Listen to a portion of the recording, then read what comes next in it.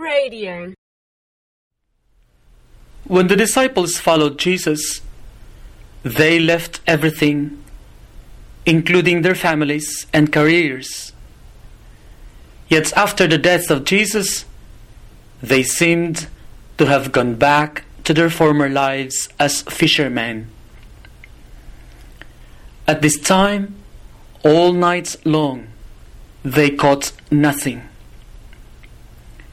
This is true to those who go back to their old selves, fruitlessness and meaninglessness.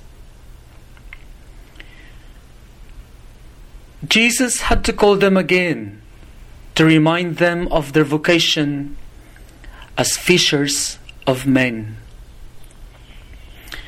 But this story belongs to Peter.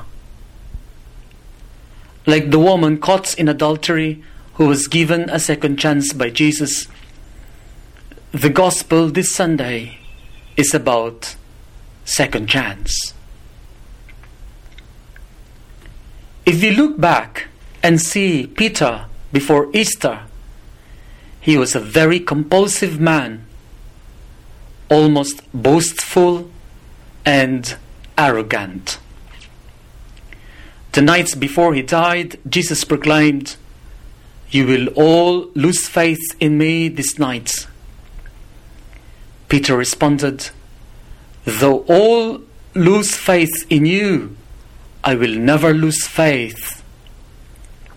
He even said, "Lord, can I not follow you now? I am ready to give my life for you." Human as he was, he took his leadership with exaggerated sense of self-importance and pride.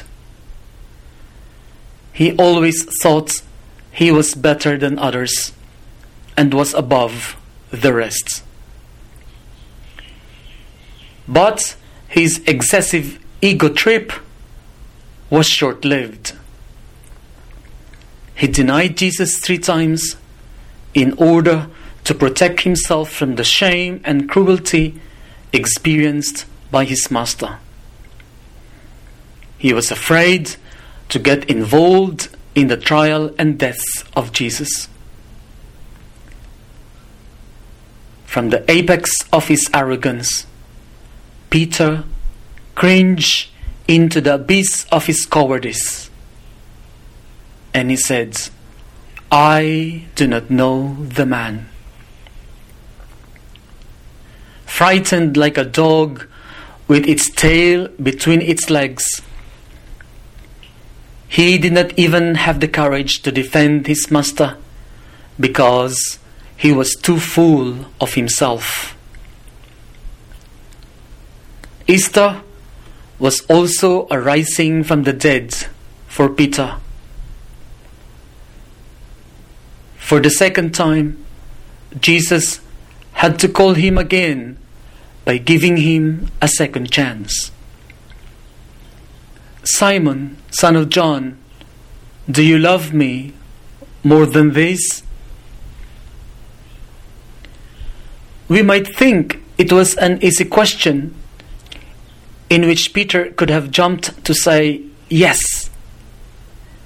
But there was something more with the question. More than this? Peter, after being humiliated by his arrogance in the past, could only say, "Yes, Lord, you know that I love you." But does he love Jesus more than his fellow disciples? This time, he could not afford to boast any longer the way he used to do before.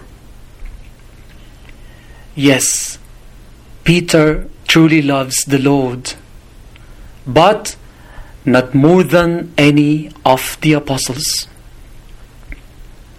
3 times Christ restores Peter, having him denied 3 times. Then Christ commissions Peter to express that love by pasturing the flock as the shepherd of the church.